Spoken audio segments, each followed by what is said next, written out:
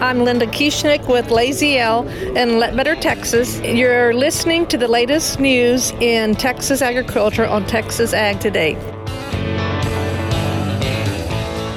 Welcome to Texas Ag Today, a daily look at the latest news in Texas agriculture.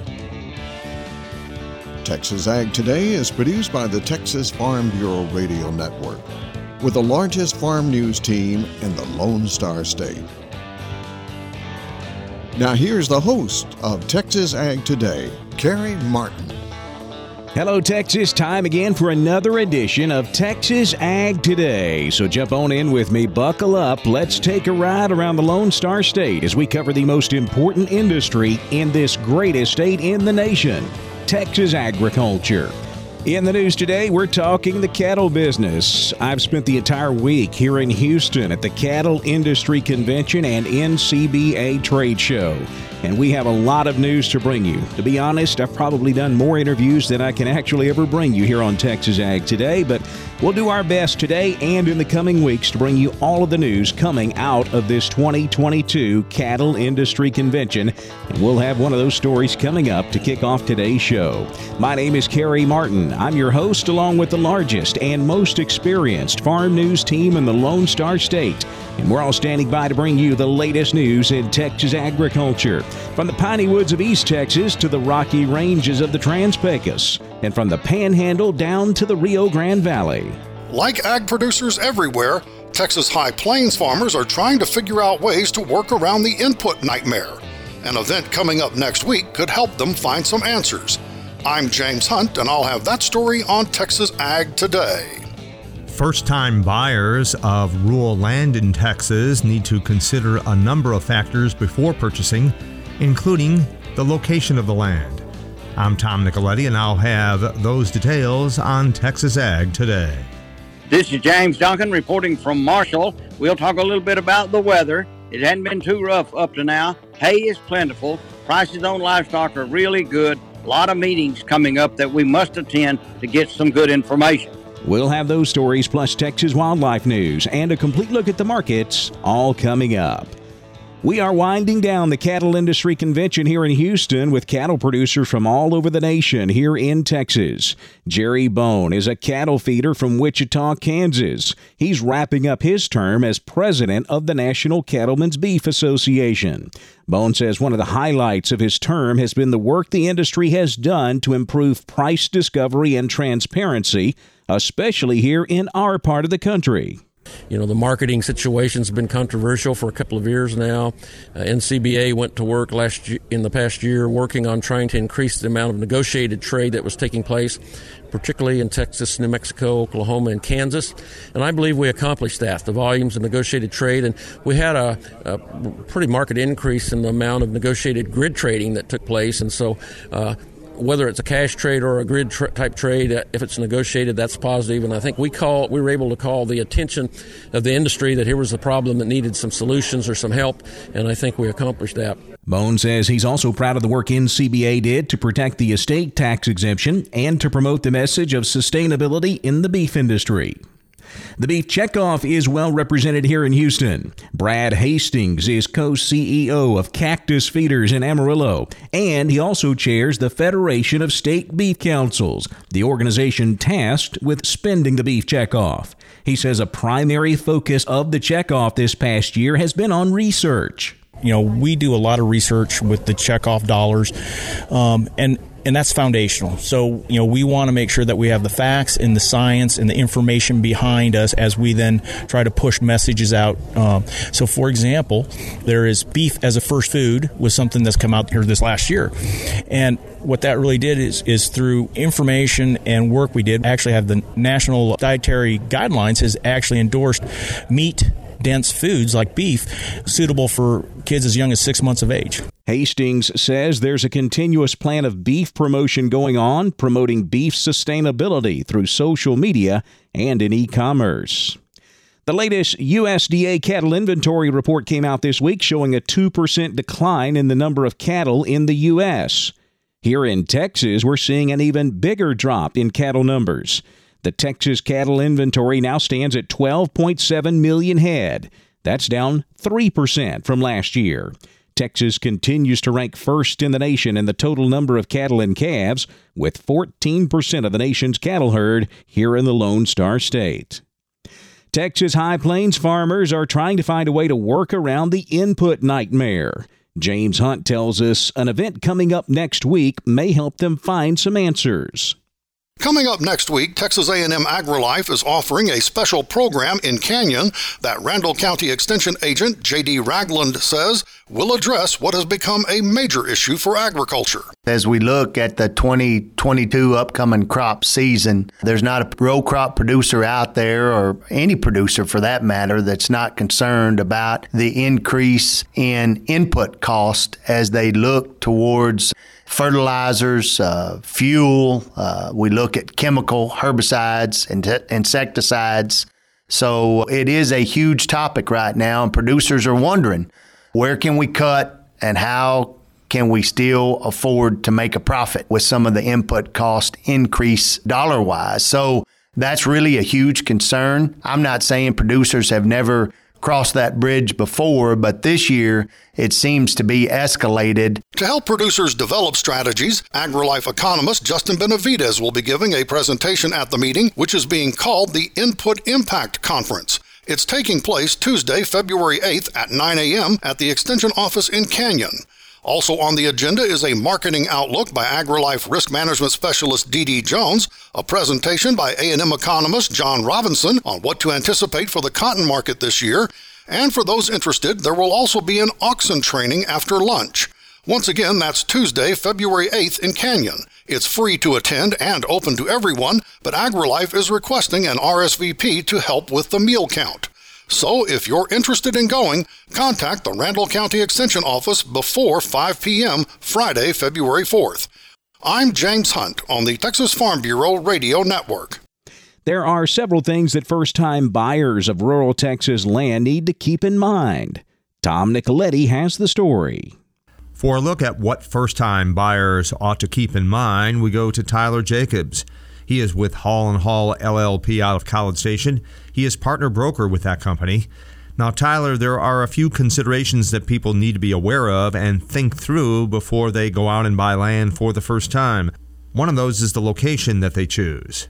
Absolutely, Tom. You know, we're in an unprecedented market with such limited inventory out there, so few options for buyers to consider. And, you know, it seems like the first criteria people start with is location. It is certainly the right way to go, and so many of our purchases nowadays have a recreational component, and making sure what your goals are as far as how and when you're going to use the property really determine the location. And over a 20-plus year career of selling rural land in Texas, one of the things I've found as a pattern is that if it's over about 2 hours away and you intend to use it as a weekend property, you really need to start evaluating whether or not that's going to fit.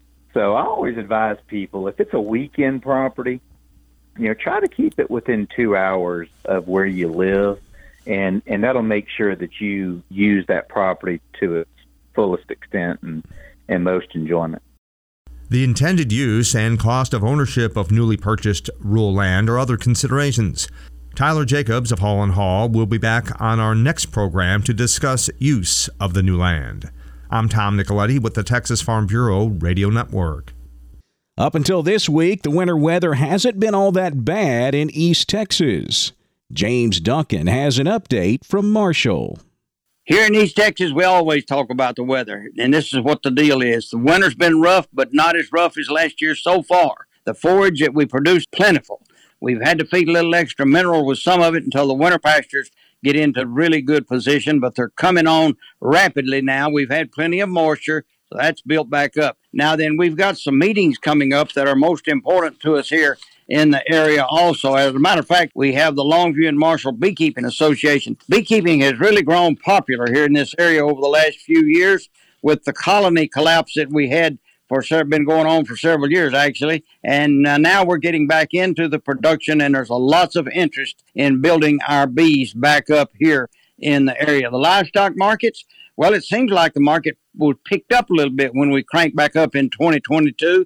A dime or two here makes a big difference, especially on those lighter weight calves. And we had to sell some of them off to kind of get things straight in the pasture for our cows and our calves that are coming on now. Heavier weight cattle are doing real good right now in East Texas. Now, some of the things that we have to consider when we go into these meetings also is the fact that we get our continuing education units built up for the renewal of our pesticide license, which are very important to us. Everybody's got to have those licenses in order to use the chemicals that we use in forage production and crop growing nowadays. The Harrison County Master Gardeners Association will have a tree giveaway Saturday, February 5th. That's a little ways off yet. But if you'd like some trees, get a hold of your local county agent. He can tell you how you can get involved and get all of that, because you can get some new trees for your landscape or just for putting in new trees. Sometimes that just takes a place. Another thing that you need to be checking on in the rural areas of Texas right now, check with your local county agents on all the scholarships available to your young people. We have a great time coming up here in Harrison County later on, and we are now in that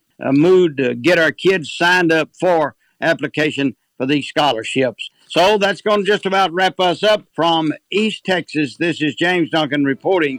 Enrollment is underway in a nationwide program that helps protect wildlife habitat. I'm Jessica Domel, and I'll have that story coming up on Texas Ag Today.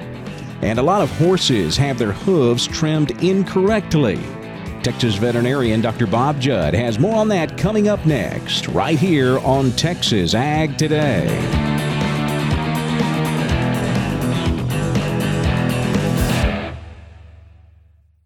Texas veterinary students. The Texas Farm Bureau wants to help you complete your degree. This year, the Texas Farm Bureau is offering 4 $10,000 scholarships to second and third year veterinary students in a professional DVM program in Texas. Applicants must plan to enter a rural or food animal practice in Texas after finishing their degree. Applications are due March 1st. For more information, visit texasfarmbureau.org. We're keeping you informed on everything happening in Texas agriculture on Texas Ag Today. Lots of horses have their hooves trimmed incorrectly. Dr. Bob Judd says that's because farriers can't see inside the hoof, but x-rays can be helpful. If your horse has some foot issues, asking your farrier to trim the feet without x-rays is really putting your farrier in a bad position. The farrier wants to do the best job possible, but without x-rays, they are trimming blind because no one can determine the location of the coffin bone inside the hoof, and this determines how to trim the foot. Now, I'm not saying x-rays are needed for trimming all horses, as this is certainly not the case. However, if the horse has issues with the feet, like navicular disease, laminitis or founder, bruised or thin soles, or low heels, x-rays will help your farrier do a better job. I know x-rays are an added expense, but you have to decide if you want the foot trimmed correctly or for the farrier to guess how to trim the foot, and regardless how experienced the farrier is, they do not have x-ray vision. One of the conditions that is critical to have x-rays is laminitis, and the foot should be marked properly to highlight the dorsal hoof wall and the apex of the frog. X-rays without these markings are not very helpful, as the farrier is still guessing about the trimming. It is important in these cases to trim the toe short as possible and realign the hoof with the bone inside the hoof, and x-rays are required to see the bone. Any farrier that tells you x-rays are not needed to trim a foundered horse should not be trimming these horses. The same thing goes for navicular disease and low heels, as you must know the position of the bone to trim correctly. Most of the time, your vet and farrier can work together for the benefit of the horse and can eliminate the egos that sometimes make vet and farrier relationships very difficult. I'm Dr. Bob Judd on the Texas Farm Bureau Radio Network.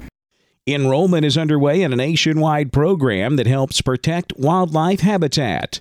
Jessica Domel has the story in today's Wildlife Report. The U.S. Department of Agriculture has reopened sign-up for a program that helps prevent the loss of wildlife habitat across the United States. It is called the Conservation Reserve Program, or CRP. Contracts for land enrolled in CRP are from 10 to 15 years in length. The long-term goal of the program, according to the Farm Service Agency, is to reestablish valuable land cover to help improve water quality, prevent soil erosion, and reduce the loss of wildlife habitat. Zach Ducheneau, FSA administrator, says this year CRP has been changed to entice more landowners to sign up. Adding an inflationary adjustment one time for the life of the contract, and that would increase program payments and ideally encourage more land enrollment. We also adjusted several county rental rates. In CRP grasslands, we established a minimum rental rate of $15 per acre. Farmers have until March 11th to apply for general CRP. Grassland CRP sign-up begins April 4th. The idea is that we have the time for producers to reposition themselves should their enrollment offer not be accepted, to take advantage or consider at least the CRP Grasslands program. Again, the deadline for farmers to apply for general CRP is now March 11th. Enroll at your local FSA office. Call ahead as appointments may be required. For the Texas Farm Bureau Radio Network,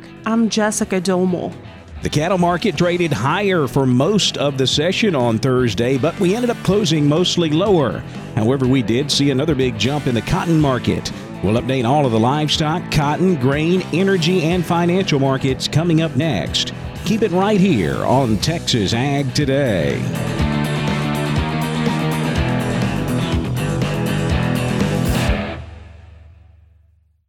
If you're a teacher, the Texas Farm Bureau is inviting you to join us for Ag Literacy Week, coming up March 21st through the 25th in conjunction with National Ag Week.